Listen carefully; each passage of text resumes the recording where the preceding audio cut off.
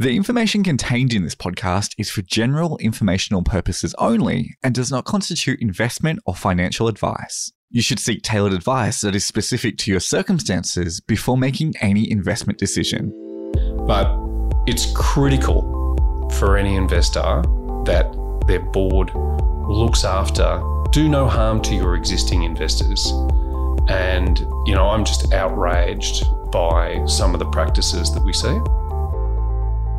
Hello, my name is Nathan Parkin. I'm the Investment Director and co-founder of Ethical Partners Funds Management. This is the 17th episode of the Good Investing Podcast, and we thank you for your support. Just as a refresher on what this podcast is all about, on it we speak to business leaders, experts and entrepreneurs that invest in the right way. This can be done from a not-for-profit perspective or investing sustainably or with a particular focus on good governance. And today our guest is indeed a governance expert, Mr. Dean Patch, co-founder of Ownership Matters. So a little bit about Ownership Matters. It describes itself as a commercially savvy governance advisory service for institutional investors based on local insight and years of corporate memory. It aims to identify governance risk in Australian companies and the capital markets. The key areas it is looking at include company capital raisings, fair reporting, accountability, and ownership structures. We'll talk about some of these things today. Dean is the co-founder of Ownership Matters. He's the author of numerous opinion pieces, regulatory submissions, and speeches, and is a well-known media commentator on governance issues. Dean co-founded Proxy Australia, a boutique proxy voting advisory service and governance researcher, in 2003. Following the sale of Proxy Australia in 2005, Dean led the Australian office through its various ownership changes, ISS Australia, Risk Metrics and ISS Governance Services, building it into the preeminent Australian provider prior to his departure in August 2010. He holds a Bachelor of Commerce and a Bachelor of Laws honours from the University of Melbourne and is a barrister and solicitor of the Supreme Court of Victoria. Well, good morning, Dean, and welcome to the Good Investing Podcast. Nice to be here, Nathan. So we've got a lot to cover today, and we've deliberately timed this edition of the Good Investing Podcast to coincide with the upcoming AGM season. I know it's your busiest time of the year.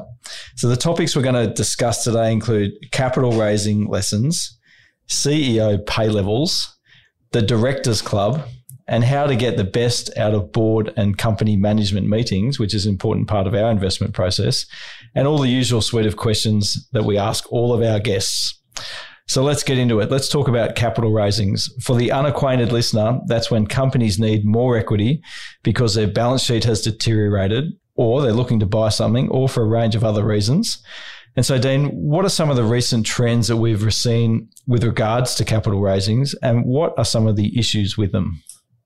Well, the first thing to recognise is that Australia runs a really liberal regime of capital raising. So your board of directors can sell up to 15% of the company at any price they like to any investor that is not you.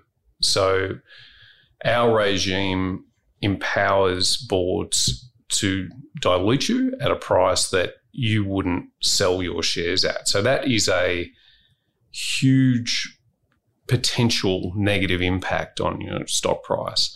And that's unlike other regimes which require you to do rights issues, and that is you have the right to take up your proportional share in capital raising. So this ability in Australia is, it's part of our strength as a capital market, because it means that if a company really needs to raise money fast, they can do it via what's known as a placement. But if you've got a dud board of directors that are captured by an investment bank who aren't respecting the ownership rights of shareholders, well, that can really slice you up. And so the trend in the post-GFC period was really towards placements, which was dilutive of particularly individual shareholders, but also small institutions. And we're really, really concerned about that, because investment banks get paid an absolute fortune to underwrite these things, but they're not taking much what we term market risk, because if you can get it away as a placement at a 20% discount, it's literally they're giving away free money. So in the GFC, I think Australian companies raised $100 billion, which was extraordinary. And it was, fabulous that the compulsory super system and the strength of the capital market meant that we could, provide that liquidity to companies when, it was pretty shaky. Investment banks got paid $2 billion in fees to underwrite that.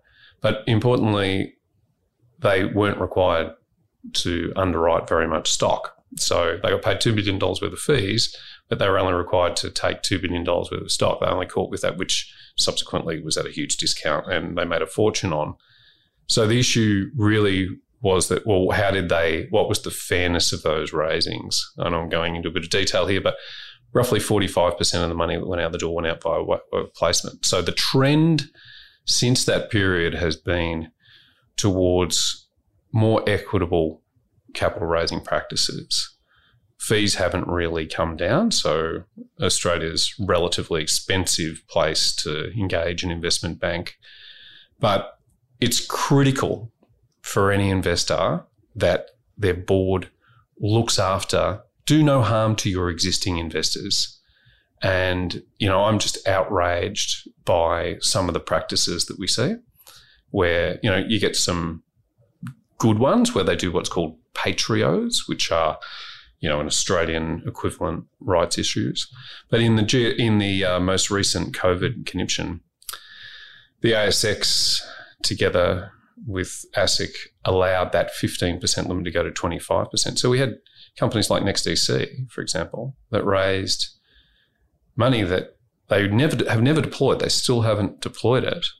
They raised 25% at a discount and diluted their existing shareholders. It's absolutely terrible. So, yeah, that's a very long answer to, I'm quite passionate about that because, Australia's ability to raise, Australian issuers' ability to raise capital is a real strength. But, we have a really laissez-faire approach to raising capital, and where a weak board is captured by a dominant bank, that can really hurt you. And no one seems to pay the price for that. So. Yeah, no, it's a really interesting area. And I think you brought up a lot of topics that I'm going to ask you more about in a moment. And I think, as well, when we talk about the Directors Club as well, and I guess the limited pool of Australian company directors that are potentially doing the same thing at the same time because that limited pool, I think that plays into some of this as well. So maybe just to unpack a bit of your answer there, 15% of the issued capital can be issued. Obviously, the ASIC's allowed up to 25%. Is 15% the right number? Is that too high? I guess it depends. It would be. It's not going to change. So that's the fundamental thing, is that it used to be 5%, it went to 10 and then jumped to 15. So that was in probably, I think, the place of 20. It took 20 years to get to that. So I think the issue really is there's a case for maintaining it at 15, just because that's the sort of baked in expectation.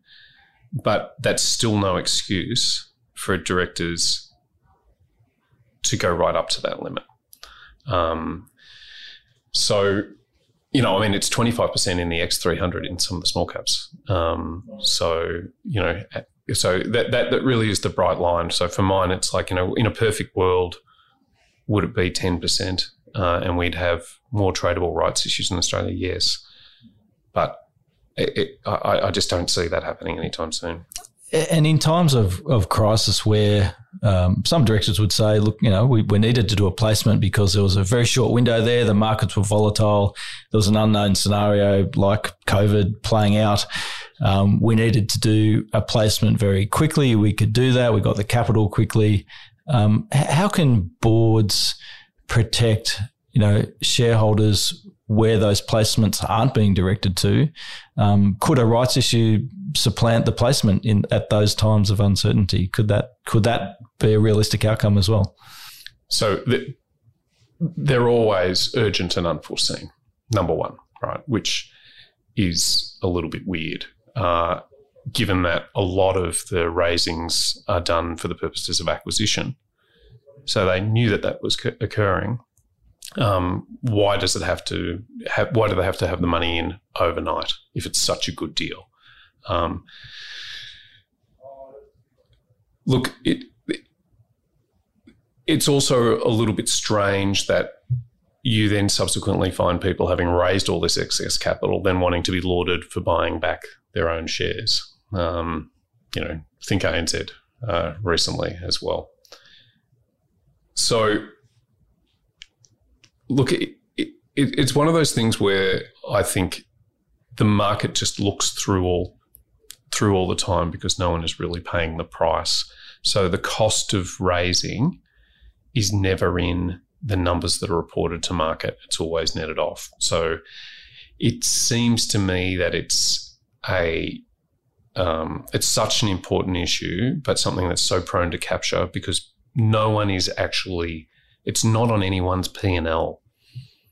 The fairness of your raising practices, the cost of your raising practices, no one is ever accountable for that. And, we don't see it at the ballot box with the directors when they turn up because they're re-elected with, massive landslides. So it's interesting that I think Commonwealth Bank puts a slide in their pack that shows the number of shares on issue over a very long period of time, 20 years plus, versus peers. And the number of Commonwealth Bank shares has remained reasonably flat over a long period of time. And everyone wonders why that bank trades on a price to book value of 2 times versus the others at 1 times. And, maybe there's some long-term recognition of a prudence of approach in terms of issuing shares at times. Maybe it's hard to know, but you would think that plays into it somewhat. Yeah, well, they haven't been very acquisitive post Bankwest anyway. So, what can directors do? Like they can, if they have to raise by a placement, they can be in the room determining that the allocations go first and foremost to keeping existing long-supporting shareholders whole. And there's far too many instances where investment banks are left on their own in the dark, diluting existing shareholders at the expense of their clients. So it's a classic agency problem, and more full directors who employ the banks because, the conspiracy theorists would say that, they've got their free office at the investment bank or they're, out on the harbour running around on the UBS yacht or whatever it is.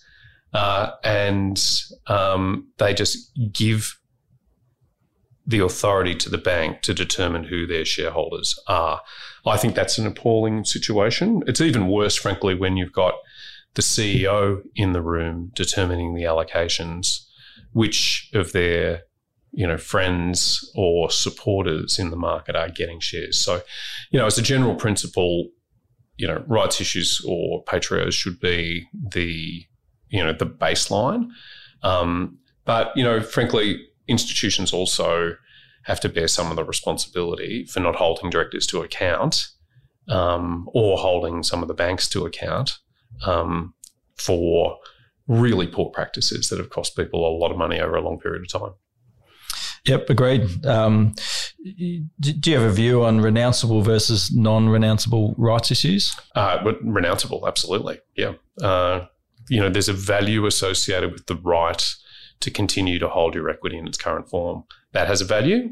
And, if you don't have the cash to pay up, well, then the fairest way is to have them both renounceable and tradable. So there's a market price for that. Even the way some of these shortfall auctions for renounceable are done, well, not everyone is a bidder. Not everyone is able to bid into those book builds. It's a racket. It is a racket. If you invented it in that way at the start, people would say, what are you talking about? That, you're able to sell someone else's shares or the right to buy shares, their rights, why does there have to be one clearing price? isn't your duty to get the optimal price for the entire pool? If someone wants to pay 40 cents for a right, but the clearing price is 25, shouldn't you try to optimize the entire basket? I mean, it's crazy, but it's just existing market practices sometimes are crazy. And just another thing that you brought up before, this is the underwriting risk and underwriters in general. Back maybe 15 or 20 years ago, there was a sense that the underwriter was taking some risk and they were on the hook for issuing shares that they might end up owning. It doesn't seem to be the case any longer. That's why placements and I think effectively underwritten by the weight of capital in Australia through super has meant that market risk has declined, yet investment banking fees objectively, and we run a series on that, are actually going up in Australia. So, and it seems to be a competitive oligopoly in which the fees aren't coming down. I mean, why in God's name are we underwriting DRPs?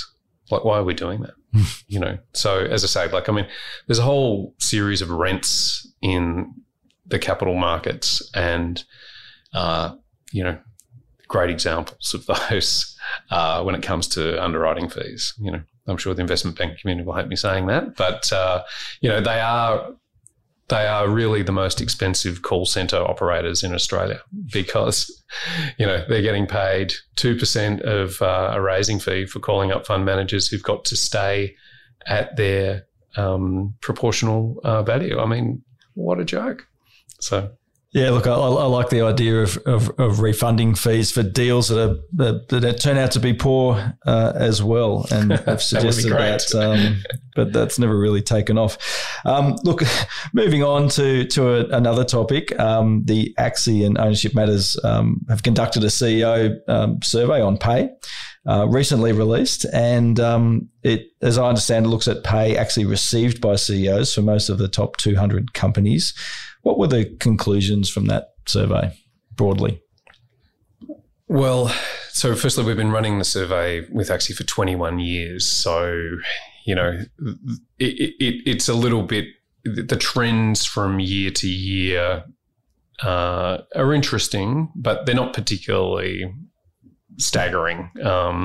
So this year, the average, and there's a difference between the average and the median, the average realised pay, so the amount that,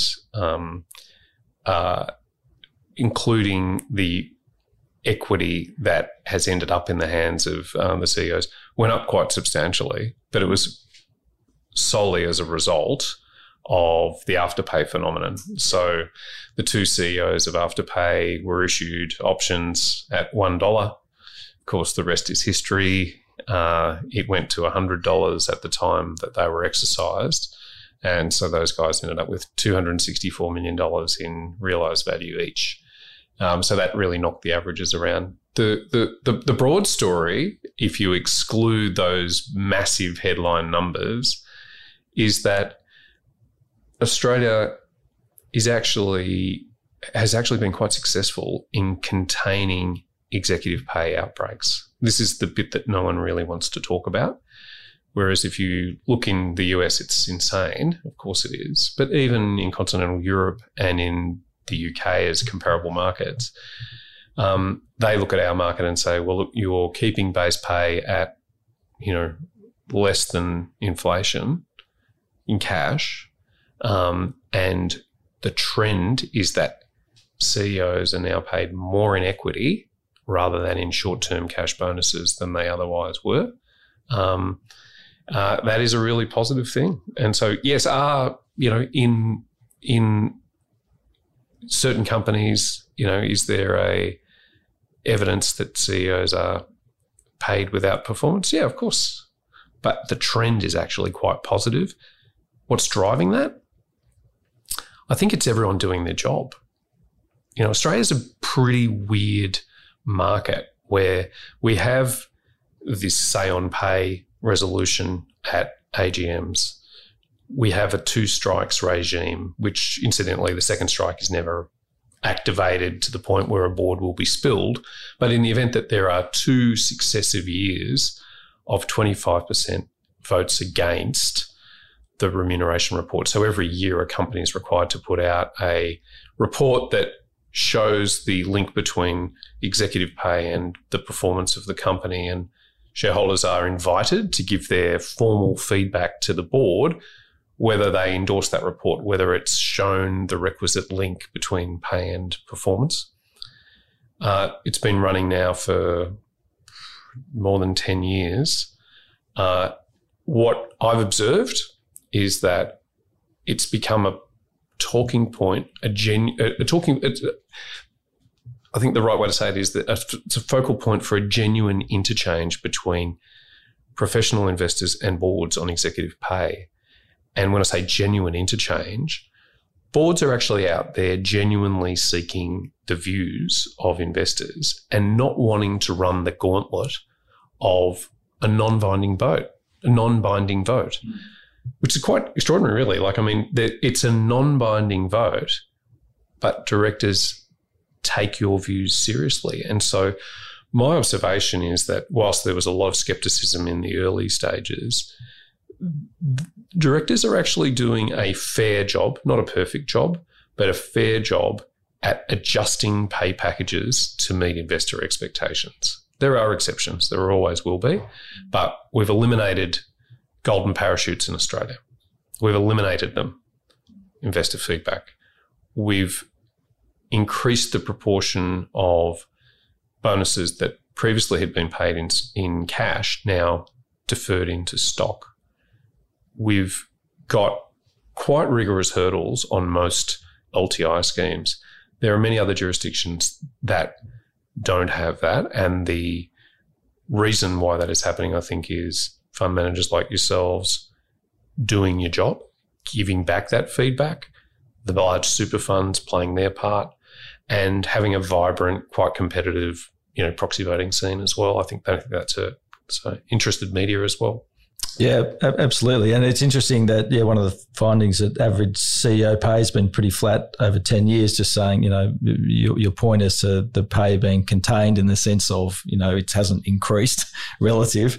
So do you think that directors like investors having a say on REM, or just a necessary part of the system that they have to accept?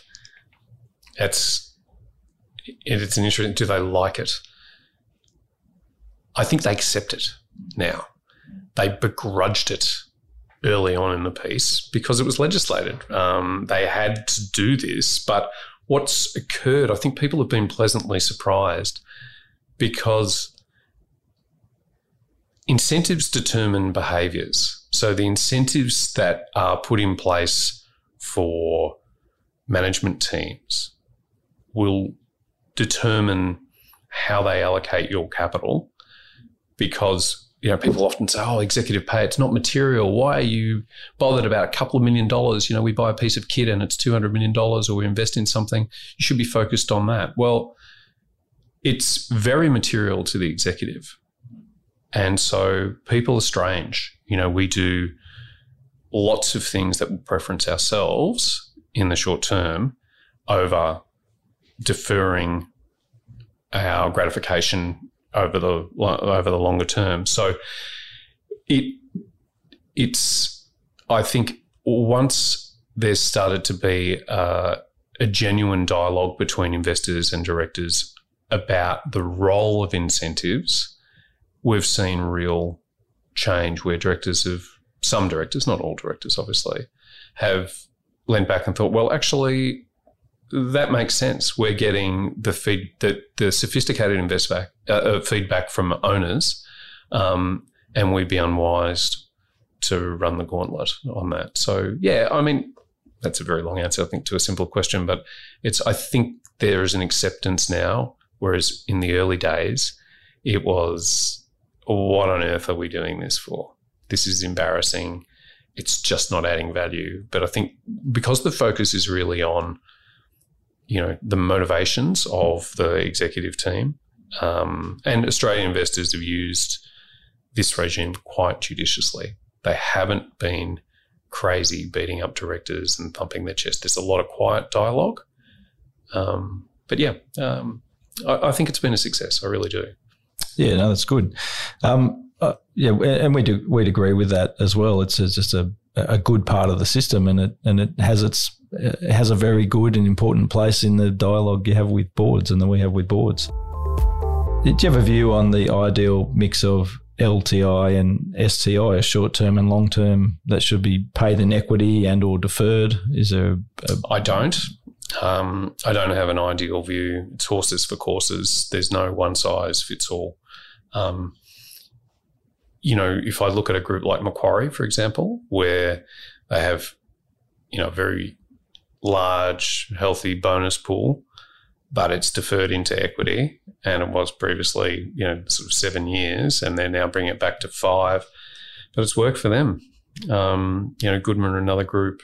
I guess the principle, I try and focus on the principles, and that is would prefer bonuses to be paid as much in equity as possible whilst staying competitive. And for LTIs, minimum 3 years.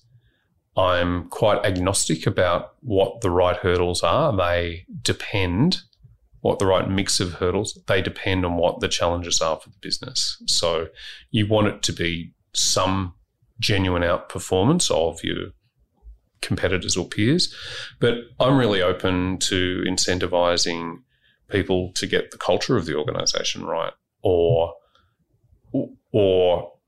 to hit what might be a softer style target, as long as those targets can't be gamed, if that's what the business requires. Like, classically, investors have an information problem. We don't know what's really going on. As long as people are accountable for that, we shouldn't really be second guessing them. So there's an element of trust, but I don't think the Australian market does it such a bad job on. Yeah, look, we've had a view as well that the more equity that management owns and also boards own goes some way to protecting the issue of shares at the drop of a hat. Yep. Should the management team or board have been imprudent with the balance sheet settings going into any crisis or any scenario really, that does go some way to protecting all shareholders in the event that those things do happen or need to happen, or actually in a preventative way as well. And we do talk to boards a lot about, why don't the directors own more stock? It absolutely creates an alignment that will protect you against dilution. It can hurt you the other way, where people who don't have cash are reluctant to raise capital or to maintain dividends in excess of what is sustainable. So again, it's a balance. I think the really interesting conundrum for a lot of boards is how to use incentive schemes to encourage companies to decarbonise. And that is something that I think that we're grappling with as well. We're looking for, a genuine dialogue to emerge between investors and boards around that issue, because, we don't want there just to be a sort of greenwashing effect to say, here's, $5 million worth of stock to make progress around a plan that might involve considering buying an offset in 2035. Mm-hmm. Like, that's hopeless, but equally, if you don't provide the incentive, will management devote the requisite focus? I guess that's the thing, right? So yeah, we've been a big proponent of adding the right ESG components into short-term and long-term incentives, but they need to be able to be measured, and they need to be able to add value to the business and provide the right behaviours. Paying someone to maybe look at a plan that might do something, not enough, but where there's a proper linkage between either the opportunity in the business or the risk around decarbonisation in particular.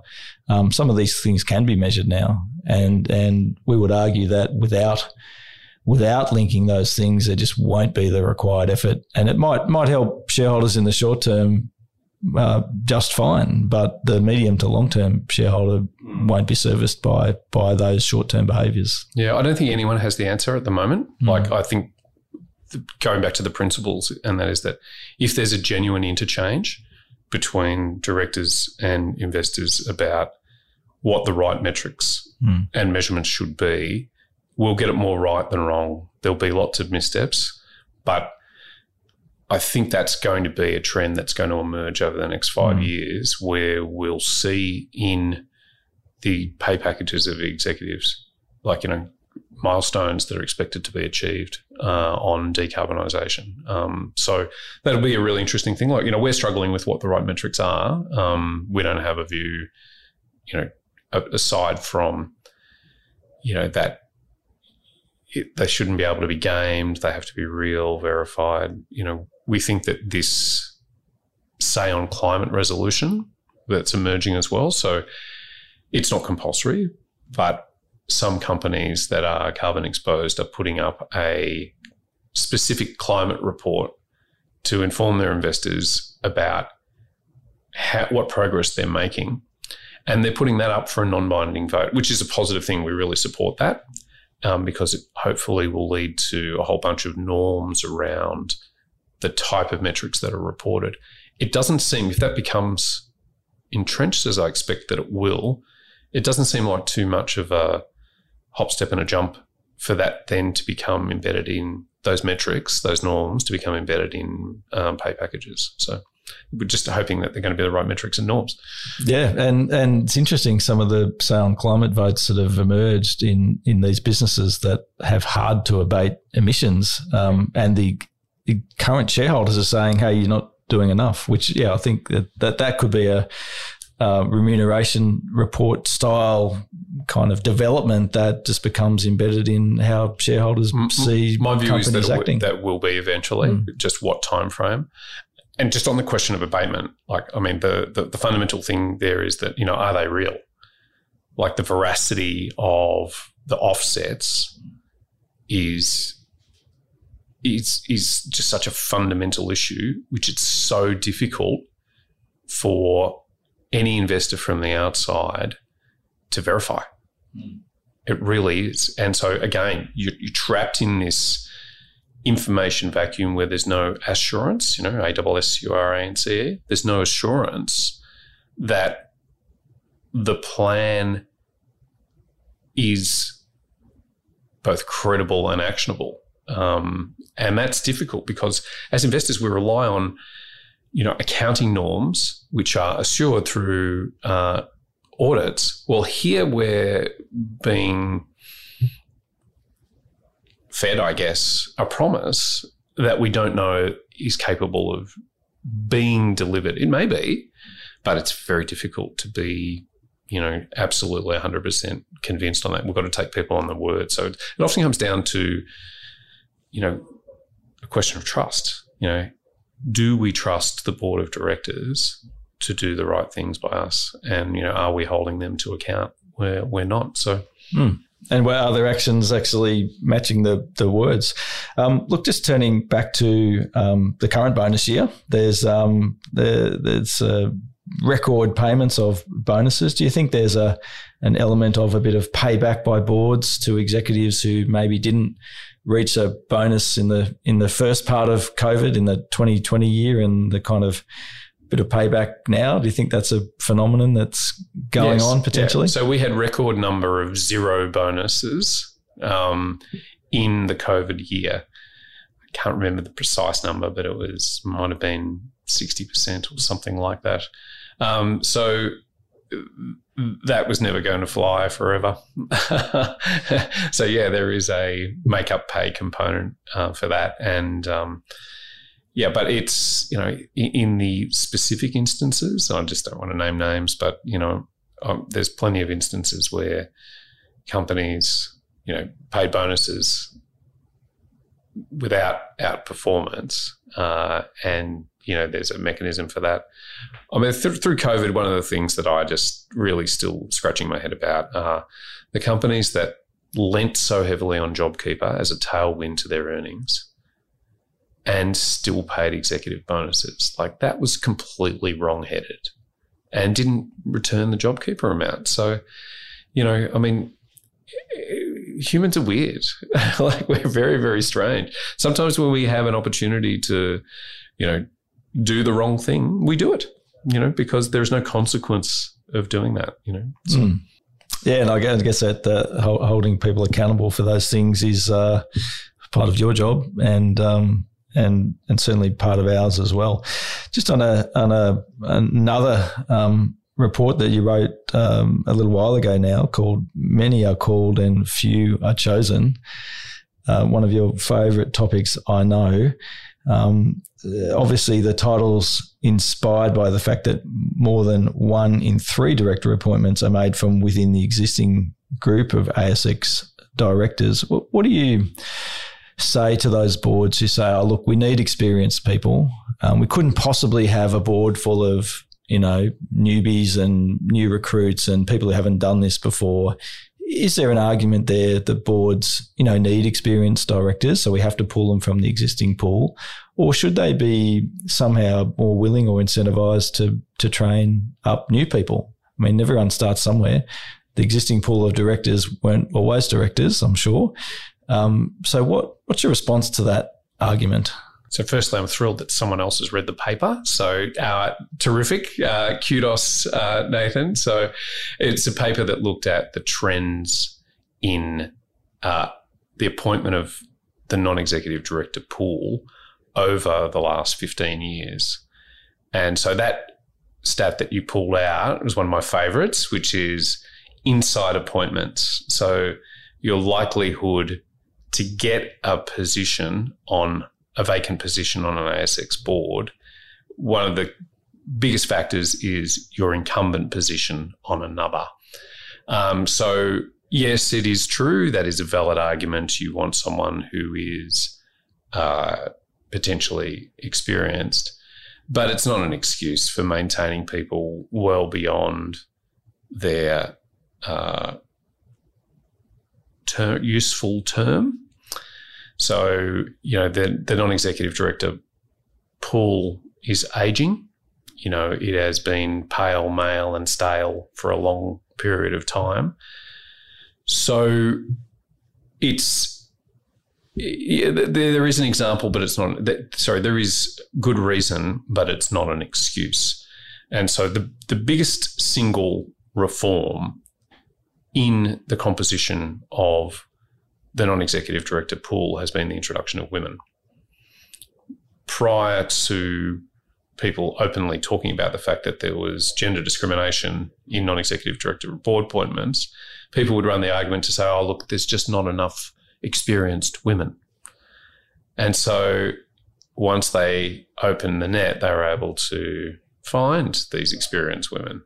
So I think, again, if I just go back to the principles here, the whole process of appointing non-executive directors, it's a little bit like how they choose the Pope. It's some clandestine meeting, but it's not an open job ad. Relational networks play a huge role, and which, again, is human nature.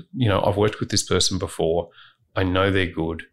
Why on earth would I, consider anyone else? But it's also a bit of a cop-out for not broadening your search. It's a lack of imagination, just in the same way that people, chairs of yesteryear couldn't be bothered seeing whether there were capable women who could perform those points. Oh, they just don't exist. There are no women in the mining industry that could possibly add any value.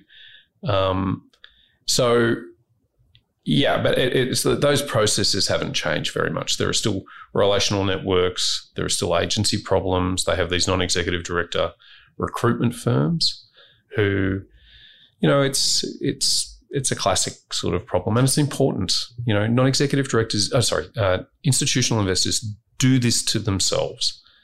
We often complain about directors, but how many of us put people up? It's not our job. And so it's sort of no one's job to find good, capable people. And the system, sounds like a conspiracy, but the system can often keep people out, particularly where where good, capable people aren't part of those relational networks. We loosely term it a club, but there's far more than one club. Mm. There are many, many, many clubs they're relational networks of people who know each other that exclude you by definition. And that's sort of weird because often those relational networks are not big owners of the company. It would be fine, for example, if you're the Wilson family who own a huge chunk of Reece, great company, very long-term focus, and only people in the Wilson family's relational network are invited onto the board, well, you're sort of along for the ride. But there are many companies on the ASX where the directors don't own enough shares to exceed their annual cash fees. And yet they're keeping out capable people. That doesn't really gel for me. So solving that problem is, it's quite an intractable problem. It's been a huge plus, I think, that we've opened the search pool to women. There is an emerging problem where women are more likely to be overboarded than men. So again, there's a sort of lack of imagination about recruiting new women into the pool, giving them their first role. And there is just as many dud women directors as there are dud men directors, frankly, but at least we're taking gender out of it. And so the next thing really should be about performance, because there are many, many directors who their total shareholder return over their journey really doesn't warrant their re-election, yet they're re-elected with thumping majorities every time they come forward. So we haven't quite matured as in a capital market where institutional investors play their role every time to move boards on. In crises, yes. Where the near-death experiences, there's often a new crew come through. I mean, if you think about Woolworths, for example, where the new chair came in post the Masters catastrophe and really changed the game there, made a great contribution. So, yep. Yeah, one of your findings in your study was that the turnover of underperforming boards isn't that different to outperforming boards. That's the killer piece. Yep. Yeah. Yep. So what you would expect in a proper functioning market for non-executive director talent, that boards of companies that underperform should be moved on faster than boards of companies that outperform. We did the numbers over a 15-year period. Some may say that is too short, but they're pretty much like for like. And that's quite an indictment. So that's to say that, there's really no penalty for underperformance. So, in a proper functioning capital market, you would expect that the renewal rate of the duds, the companies collapse or have their near-death moment, the board packs up and moves on, but they renew at pretty much statistically the same rate as all other companies. So, yeah, it's a bit of a wonks argument, but it's true. So the numbers don't lie. Yeah, and going back to your point about institutional investors, maybe institutions should be more active in putting people up to boards. Correct. And and boards, non-executives. We see the chair every year for around AGM season. We talk about issues, but the non-executive director pool usually isn't seeing investors as well. So I think that's interesting as well. Although Australia is better than many other markets where it's not just the chair that gets out now, it's the head of Remco and people are working that out. But yeah, it's true. I mean, it's never who you fire, it's always who you hire. So if you're going to complain about a board or a NED and threaten to vote someone off, great, that's one part of the equation. But what will change things going forward is to have a good, capable person to effect change. And instos do a lousy job at that. They'll often throw a name up and then say, oh, they didn't take my suggestion. Well, that's not good enough. You know? Yeah, we should be using the weight of vote that you hold in the shareholding that you have in the company to affect some of those things. Yep. Absolutely. Or stand up at the AGM and say something. No one stands up at AGMs. That's true. That's true. It's pretty much a dead rubber, I think. Just changing tack a little bit here, your team and yourself obviously does a lot of motivational interviewing principle work around talking to boards, and obviously as a fund manager, in our investment process, understanding people and understanding companies is key, being a bottom-up investor. We've done a lot of work around that and with you guys as well on understanding how to interview boards and how to interview management teams so we're getting the right sort of answers. Can you just explain the importance of that from your point of view, and perhaps some of the principles that you think are really important in terms of when you're talking to people, and how do you make sure they're giving you the right answers? That's the challenge, isn't it? So the first principle is that companies are run by people, and people are vulnerable, flawed, brilliant. There's an entire spectrum of human variations, but no company is the same. The classic statement is a company, there's no soul to damn, no neck to hang. It's people who make the decisions on behalf of the corporate entity. So understanding people, their motivations, whether they are providing you with accurate information that you can use to work out whether you can trust them is the key. It's the key to our job. It's probably one of the keys to your job as well. So my focus is always on creating an environment or a conversation in any interview, if we're talking to a chair or a CFO or whoever it is, I'm thinking about, can I trust this person? And trust is something that you should not grant lightly. It's something that the other person who is gaining your trust should be prepared to have tested. And so through time, we've fallen into a sort of interviewing style which seeks to elicit better information from people.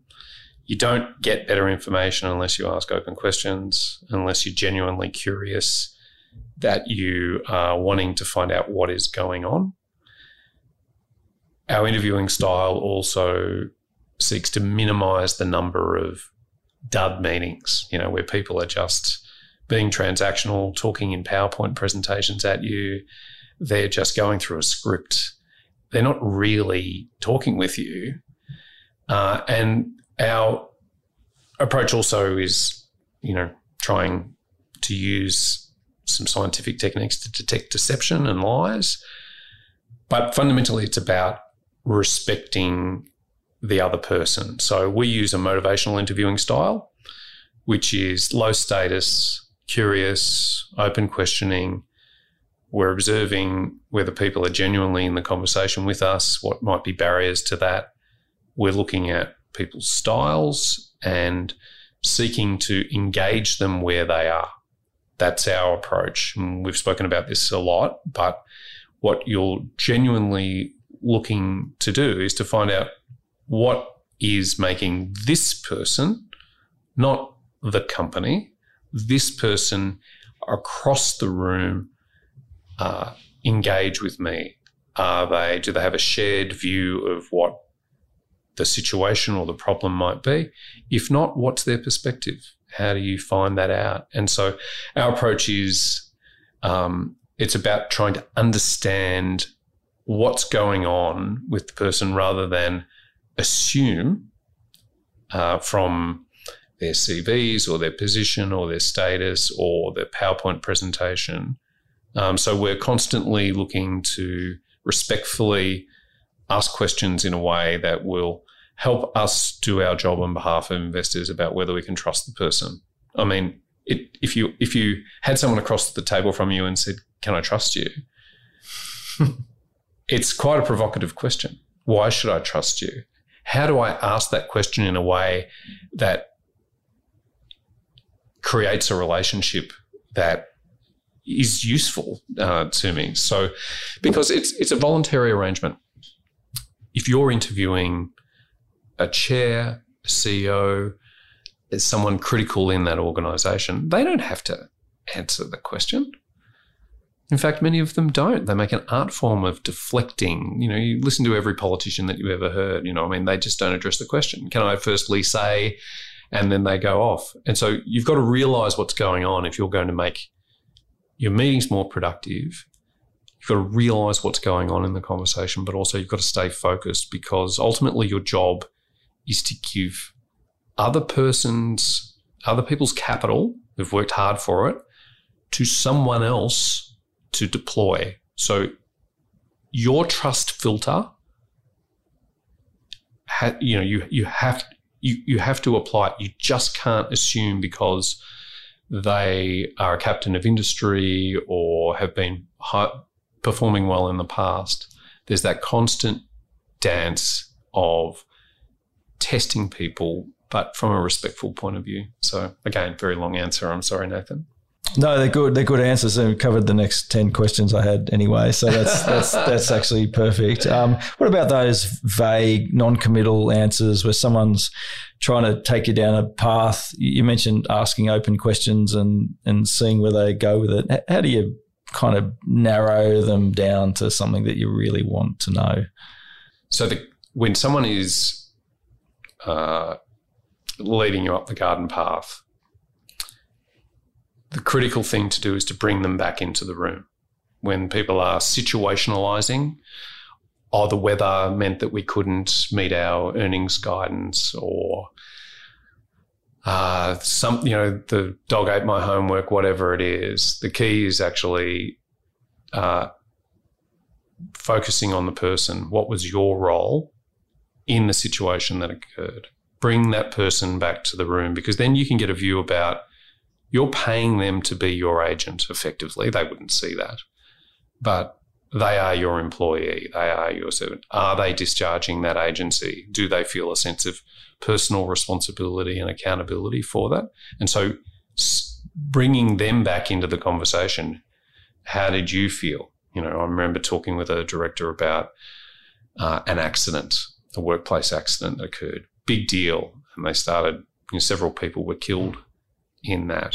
And they started talking about the findings from an external consultant, and I was like, well, wow, it seems that this accident just happened.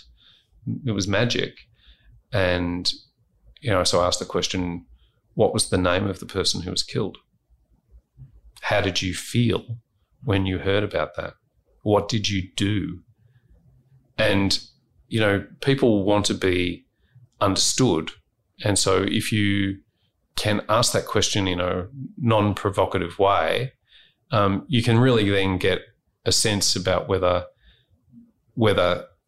there is likely to be a response that, whether there's a sense of accountability or personally. So, there's a whole bunch of techniques. But sometimes, Nathan, being lied to, not everyone tells lies, but being deceived, it's actually a shortcut from an investor's point of view. And say, okay, great. This person is actively deceiving me, or they're deceiving me by omission. I keep asking this question. They will not provide me with verifiable information. What am I to make of that? Well, that's good for you, because it answers the question, can I trust this person? And there are many instances where you're going to have to say, no, I can't. Absolutely. I encourage the team to ask questions that we already know the answer to, and just to see what the response is. And in a case recently, there was a business that was in here pitching for new capital. They answered a question that we knew the answer to by not answering that question directly and taking it down another route. So we just declined to participate in that. That's right. In that raising. So you're right, it was a really easy shortcut as to the fact that we didn't want to own shares in that business. That's right, because you answered the trust question, or they answered it for you by not answering your question. Absolutely. What are some of the common investment mistakes around governance that you've seen, or the most common ones that you've kind of seen people trip up on over the years? I think there's this belief that people will do the right thing. And that's not been my experience. People's motivations are many and varied. And so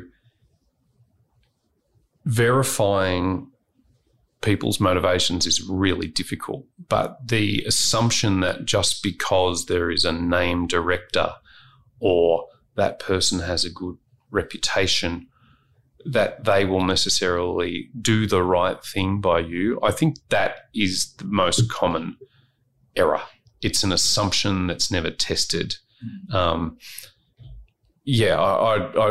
just sort of go back to sort of fundamental human behaviour, and that is that, we deify, you pull out the Fin Review, you look at all these people who are lauded, they've got their AOs for services to investment banking or to, company directorships. And we assign a certain level of competence, but also motivation and morality, which is untested. And crisis often tests that. And look, the reality is that people don't always do the right thing. Yeah. We often see it around change of CEO. So you've got an outgoing CEO who wants to make results look great, and you've got sometimes an incoming CEO who wants to lower expectations a bit. And so the role of a board in that scenario is something we concentrate quite a lot on in the governance of that change and how that's being handled. And sometimes maybe the CEO is a little bit smarter in the sense that they are able somehow to game it on both sides, and the investors are the loser. Yep. So that's something that's right. The classic play is you kitchen sink the first result, take a whole bunch of write-offs, have your bonuses set off the baseline of the new normal, and the directors aren't awake to that. No, I don't know how they're not awake to that. And then, of course, they outperform, and in 3 years they've got away with an outsized, bonus package. Yeah, and that critical role of the great boards, and there are some great boards who have stewarded businesses through all sorts of changes. Our view is that investors need to put much more weight on that than they probably do. Yeah, that's right. I mean, it's an intractable problem. So. Look, just shifting gears a little bit, these are questions we ask everyone. So we're just going to dive straight into that. What's the most important aspect of good leadership that you think is overlooked? Overlooked? Or maybe just a really important aspect of good leadership? People being really focused on other people is the critical thing. I think if I think about people I admire who I would say are good leaders, they're also good people. So they have both compassion and empathy, and they're prepared to sort of do the right thing, and that their scorecard is not financial. Like, I think that's the key thing. Like, it's great if, you have both things going together, but that doing the right thing is not necessarily doing the right thing for some sort of short-term gain. I think the stock market can overlook that, frankly, in times. Well, we big people up, right? So there is this sort of industrial complex to, as I say, deify executive management and executive directors. And look, experience would tell us that CEO and non-executive director performance is distributed normally like every other occupation in life. There are dud directors and dud CEOs, yet we're asked to believe that these people are, phenomenal, and somehow we're surprised that they turn out to be corporate psychopaths or bullies or sexual harassers or deeply flawed. And, well, that shouldn't be a surprise. And so when we see people who, are good people as well as, that's lovely. I love that. Yeah. Yeah, good. And look, you've been involved in a few very fast-growing organisations yourself. So how do you, as a business grows, as an organisation grows, how do you make sure that it doesn't become kind of this institutionalised and all that bureaucracy creeps in and you stop having all of the kind of benefits of a smaller organisation as you grow bigger? How do you stop that from occurring? I think you've got to keep the focus on people. So, I was involved in a business that sold the Australian arm to a global business, but we were able to maintain our culture. And, part of my role was in keeping the dickheads out. So, I insisted on having control over who we hired. That's the main thing. We don't do a lot of meetings because everything's on a sort of, pretty much an open book. But I think once you start getting that formalised, look, I don't do big organisations. I just can't. It wouldn't really fit us. But maintaining a culture is really hard. You have to celebrate it while you're working with really good people. Like you have to celebrate that, and you're going to have your ups and downs along the way. But it makes a real difference if you have really good colleagues to share the ups and the downs, and we've been extremely lucky to find those people and to keep them. So, That's good. And when you're faced with two equally qualified candidates, how do you determine which one to hire? Always on values. Always.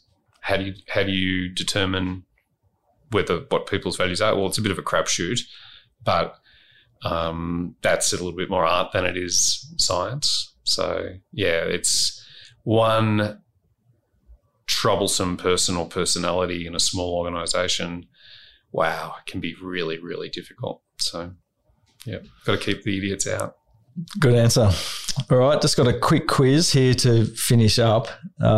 And you can either say one-word answer or a longer one, up to you. But I know these things are things that are important to you. Which JobKeeper scheme do you think was better designed, Australia or New Zealand? Oh, New Zealand, easily. Well, it didn't pay $40 billion to people who didn't qualify. So, New Zealand. Good one. There's an expression we all grew up with, silence is golden. So in a meeting with a company, what is the longest stretch of silence that you have allowed to happen or experienced? Ooh. I don't know the exact time, but yes, I love a pregnant pause. 20 seconds, maybe 30 seconds. I'm mean, but I'm not nasty. That's a reasonable pause.